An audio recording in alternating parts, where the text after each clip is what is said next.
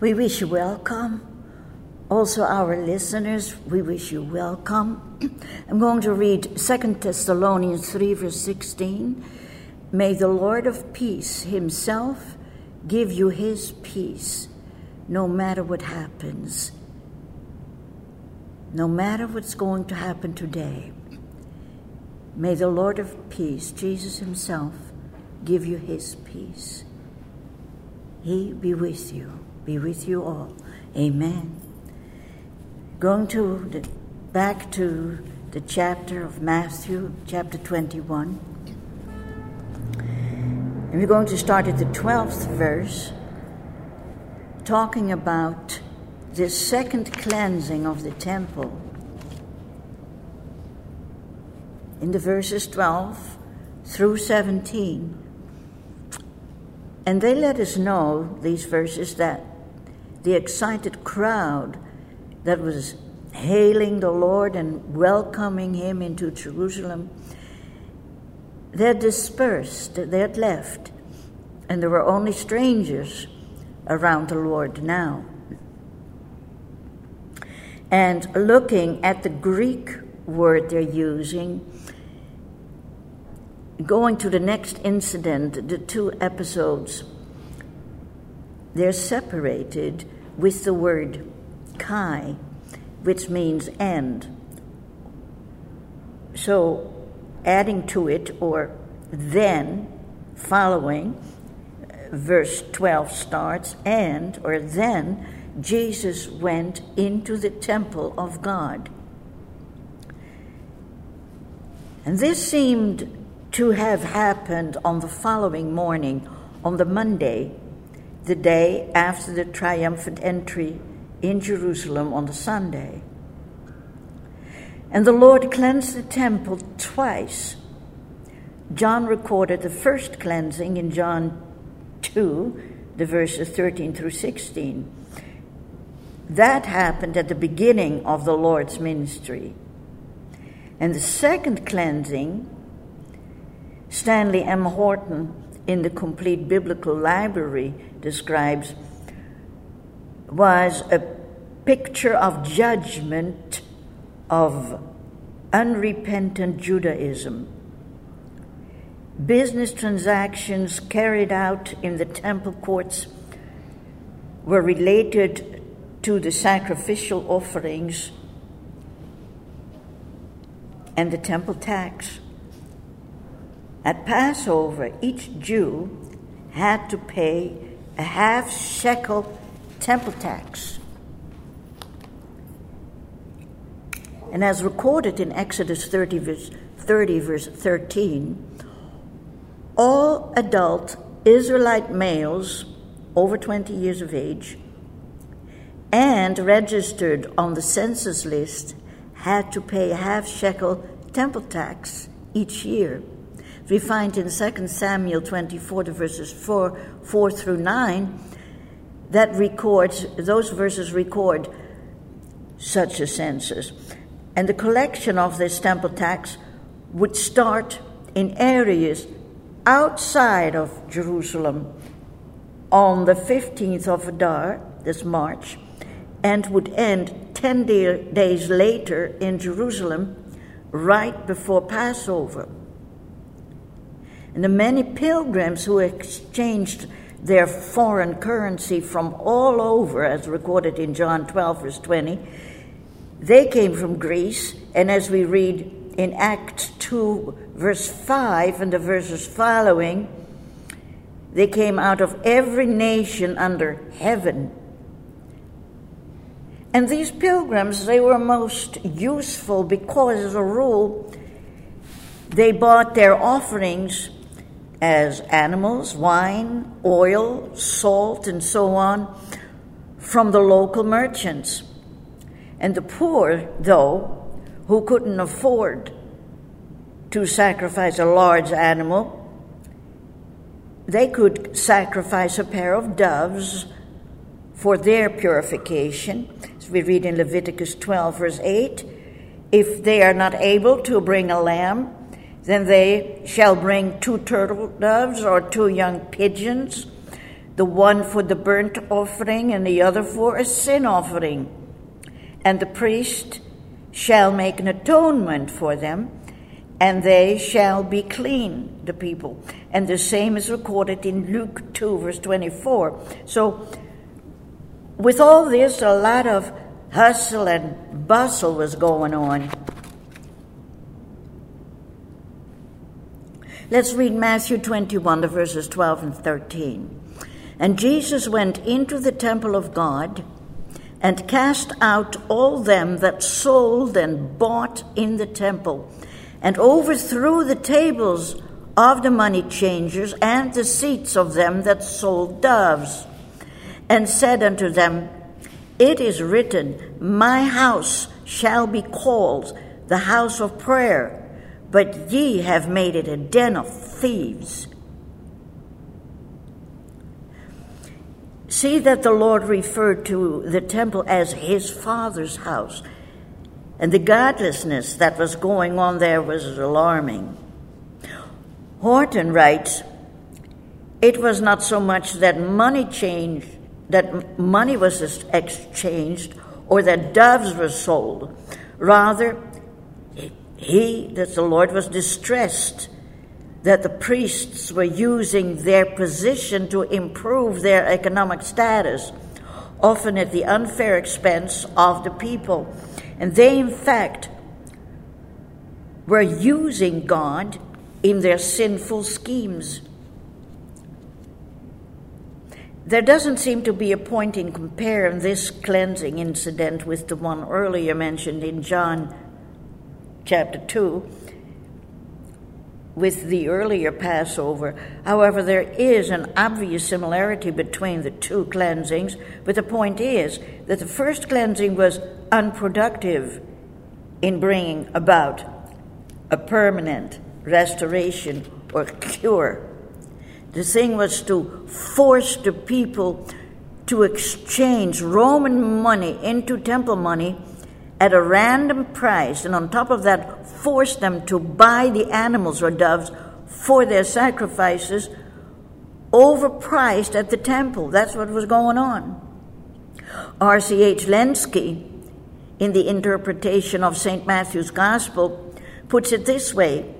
He says, a grand lucrative monopoly, if one bought his animals here, had his money exchanged here, these would be accepted, and otherwise he might have trouble on that score.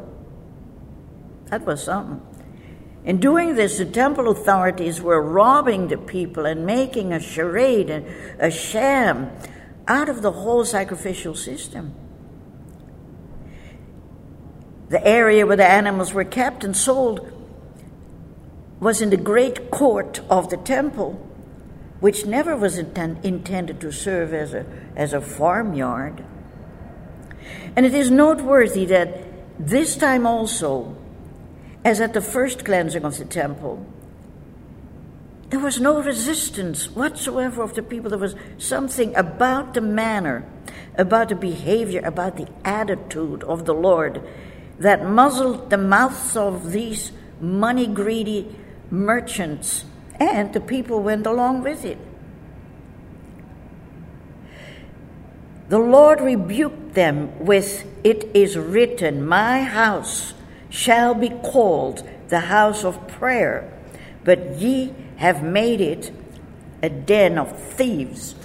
Verse 13. Jesus quoted what Isaiah wrote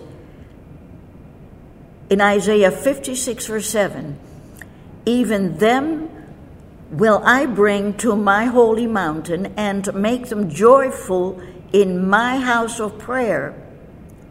Their burnt offerings and their sacrifices shall be accepted upon mine altar, for mine house shall be called an house of prayer for all people. And Jeremiah 7, verse 11, is this house, which is called by my name, become a den of robbers in your eyes? Behold, even I have seen it, saith the Lord.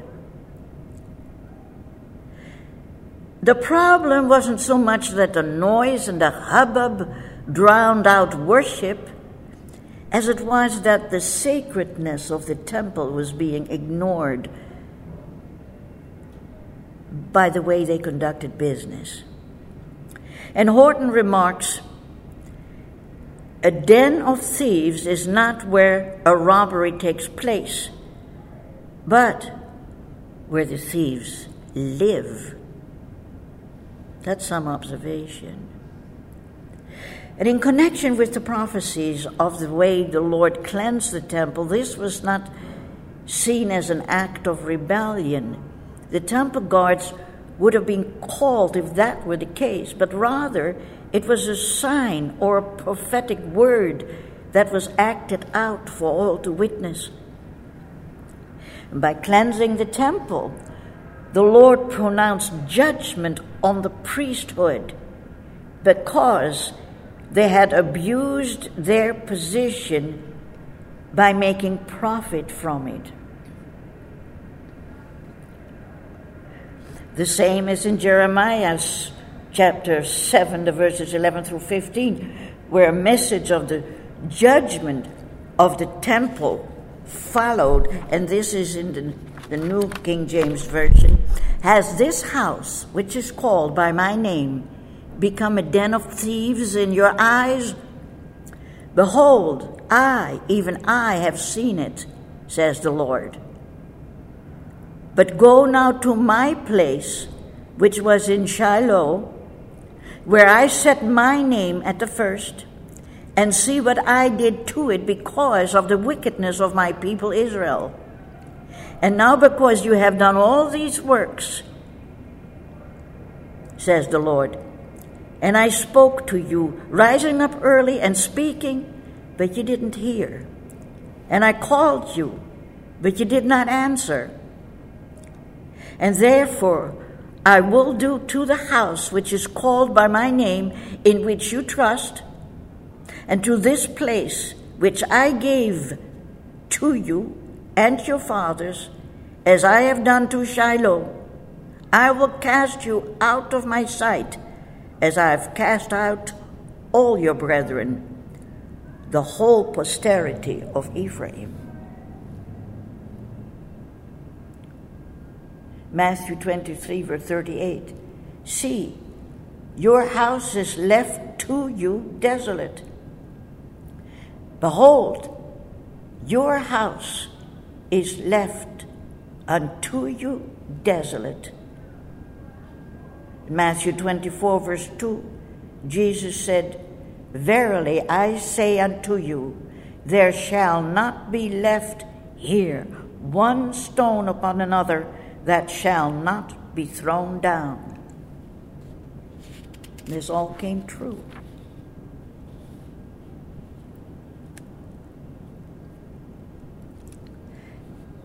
One would have hardly thought that the Lord himself thought that his interference would bring about any permanent good at the temple, but it was part of his solemn judgment that he pronounced upon Jerusalem and his generation, the generation of his time here on earth. And Luke records that before going into the temple, the Lord Jesus wept over the city. As we read in Luke 19, the verses 41 through 44, now as he drew near, he saw the city and wept over it, saying, if you had known, even you, especially in this your day, the things that make for your peace, but now they're hidden from your eyes. For days will come upon you when your enemies will build an embankment around you, surround you and close you in on every side, and level you and your children within you to the ground. And they will leave in you not one stone upon another, because you did not know the time of your visitation. And Matthew, in his gospel, records a similar lamenting over Jerusalem. Aldersheim, in his writing The Life of Christ, he writes, we can picture ourselves the scene around the table of an Eastern money changer, the weighing of the coins, deduction of loss of weight, arguing, disputing, bargaining, and we realize the terrible truthfulness of our Lord's charge that they had made the Father's house a mart and a place of traffic. And Arno C. Gaebelen, in his The Gospel of Matthew, writes, how great and awful must have been the defilement of God's temple in those days. Money changers were undoubtedly in the foreground, for money played then in the days of the Jewish apostasy as important a role as it does in the apostasy we witness about us. And with the sale, much speculation was connected. Covetousness, as Jewish Talmudical writings prove, was the ruling passion of this blasphemous traffic. And the most awful fact was that the priesthood, especially the high priestly family, earned riches from it. The bazaars and the temple markets were controlled and owned by the sons of Anna, Gaebelen writes. Annas was the son of Seth and was appointed by the Roman legate Quirinius as the first high priest of the newly formed Roman province of Judea in 6 AD. And into this setting, the Lord enters. No whip in his hands, because the king does not need it.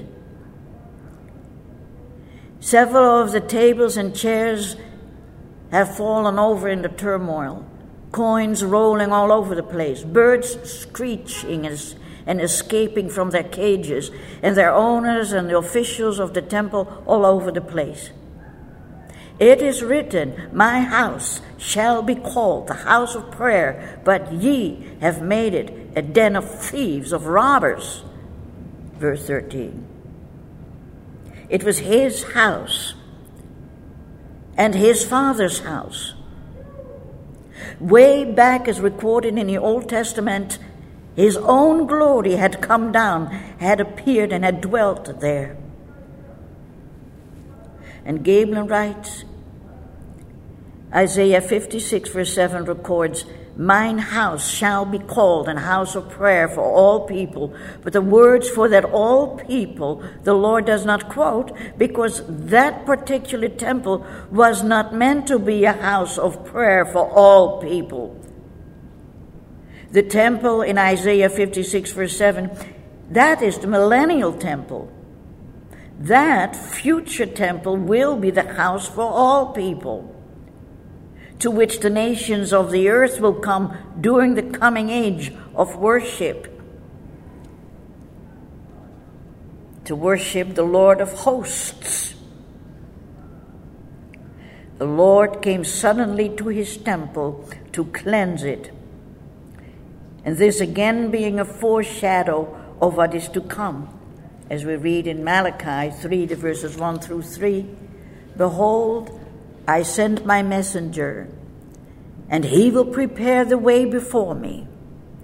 And the Lord whom you seek will suddenly come to his temple, even the messenger of the covenant in whom you delight. Behold, he is coming, says the Lord of hosts. But who can endure the day of his coming? And who can stand when he appears? For he is like a refiner's fire and like launderer's soap. He will sit as a refiner and a purifier of silver.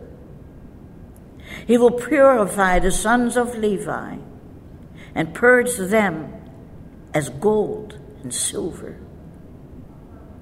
that they may offer to the Lord an offering in righteousness.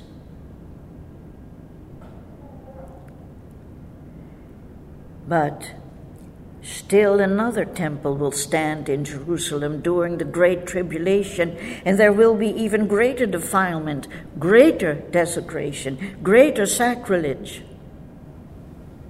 In that temple will sit that man of sin, the son of perdition, who opposes and exalts himself above all that is called God or that is worshipped, so that he sits as God in the temple of God, showing himself that he is God. That was 2 Thessalonians chapter 2, verse 4.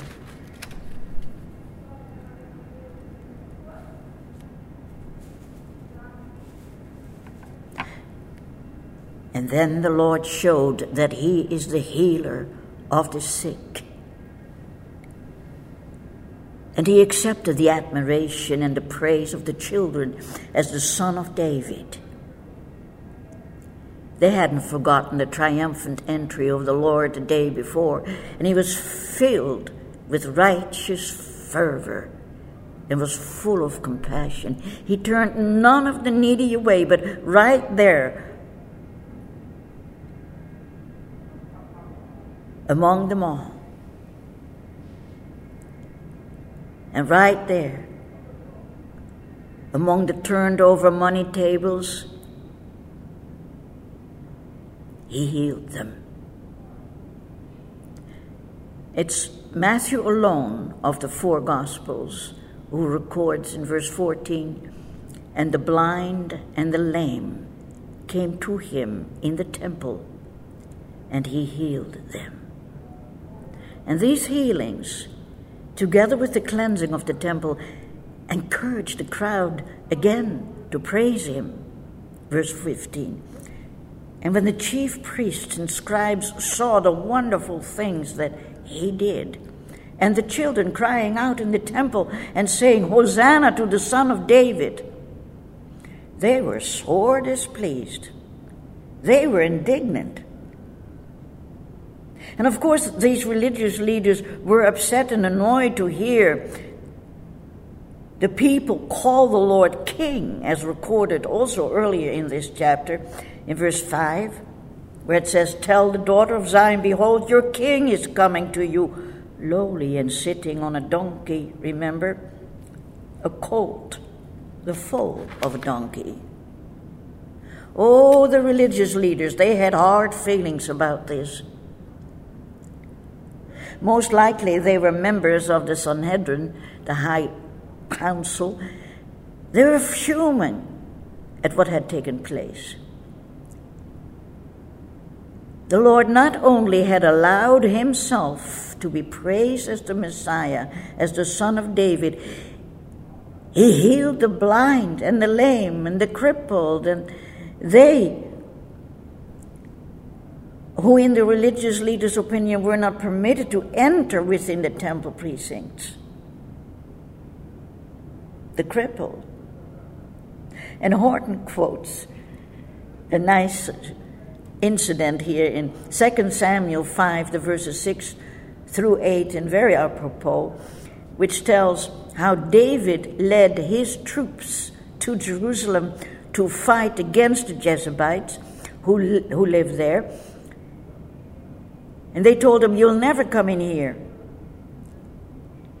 Even the blind and lame could keep you out. They insulted him, for they thought they were safe. But David and his troops defeated them and captured the stronghold of Zion, now called the city of David. And when the insulting message from the defenders of the city reached David, he told his troops, Go up through the water tunnel into the city and destroy those lame and blind Jebusites. How I hate them. That's the origin of the saying, even the blind and lame could conquer you. as they had boasted. And when an insulting message, that's verse 8, when an insulting message from the defenders of the city reached David, he told his troops, "Go up through the water tunnel into the city and destroy those lame and blind Jezebites. How I hate them." On top of all this, the people referred to the Lord with phrases that the Old Testament addresses God with. So the religious leaders thought of the Lord only as a rabbi, a teacher. Any regular rabbi would have reprimanded his followers if they had used that kind of language honoring him. And they thought the Lord should do so, too, as recorded in Luke 19, verse 39. Some of the Pharisees called to him from the crowd, "Teacher, rebuke your disciples." In other words, teach them. Stark Billebeck, in Kommentar zum Neuen Testament, offers, "Children" here probably connotes older children, as suggested by the Greek pais, which means a child, a boy, actually a child under training. Hosanna would have been familiar to such youths. They were taught early on to wave palm branches during the Feast of Tabernacles whenever they heard shouts of Hosanna. We talked about it before. Matthew 21, verse 9, "Hosanna to the Son of David, blessed is he who comes in the name of the Lord. Hosanna in the highest." So they did the same as the crowd did with their jubilant shout of the day before, with their hosannas to the Lord Jesus. The religious leaders tried to force the Lord into giving in that he had made the children shout Hosanna so they could put the blame on him and put the charge, the liability, the burden, the fault on him. In Psalm 8, verse 2, we read an answer here from the New King James Version, "Out of the mouth of babes and nursing infants, you have ordained strength because of your enemies, that you may silence the enemy and the avenger." And Horton adds, "If God himself accepted the children's praise, then they certainly were entitled to praise God's representative, the Messiah." And Jesus declared openly, "The children are right, and you are wrong." And using the quotation from Psalm 8, verse 2, he also applied it to his own ministry. But the priests and scribes showed and spoke how annoyed they were that Jesus was greeted as the Son of David, of course connecting him with the kingly line of David. Go to verse 16. "And said to him, 'Do you hear what these are saying?' And Jesus said to them, 'Yes, have you never read, out of the mouth of babes and nursing infants you have perfected praise?' The priests and scribes were helpless with the enthusiasm of the crowd, and of course the religious leaders were especially concerned because of the young people they referred to as children in verse 15, because now they were also praising the Lord Jesus. John F. Walford in Matthew, Thy Kingdom Come, a commentary on the first gospel, writes, "These were boys who, like Jesus, had come to the temple for the first time at the age of 12. Remember, that's what the Lord also did. And he adds, Walford adds, in answer to their question, Jesus replied by quoting from Psalm 8, verse 2, Yea, have ye never read, out of the mouth of babes and sucklings thou hast perfected praise? In effect, he was saying, the youth are right and you are wrong. If babes who barely can speak can praise the Lord, how much more these youths, now 12 years of age and older? In claiming Psalm 8, verse 2, Jesus, in effect, was also claiming to be God, and thus worthy of praise. And he left the scribes and the Pharisees stunned, with no more to say.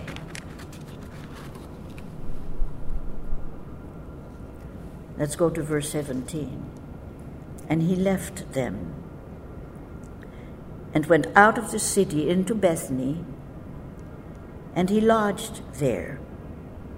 The Greek word exelden here implies that the Lord, as usual, went out of the city and spent the night there.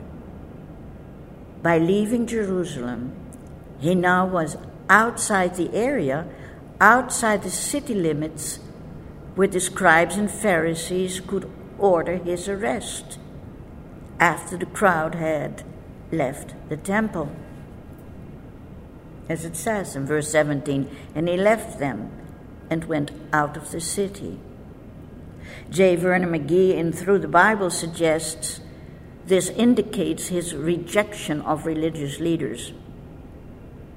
However, it had been so often that the Lord in the evenings left the city and went off to the Mount of Olives.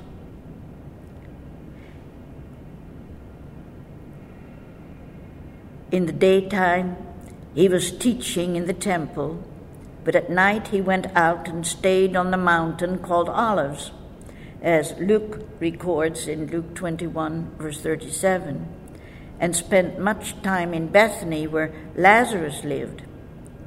Lazarus, the man whom Jesus raised from the dead, and his sisters, Mary and Martha. Mary was the one who poured the perfume on the Lord's feet.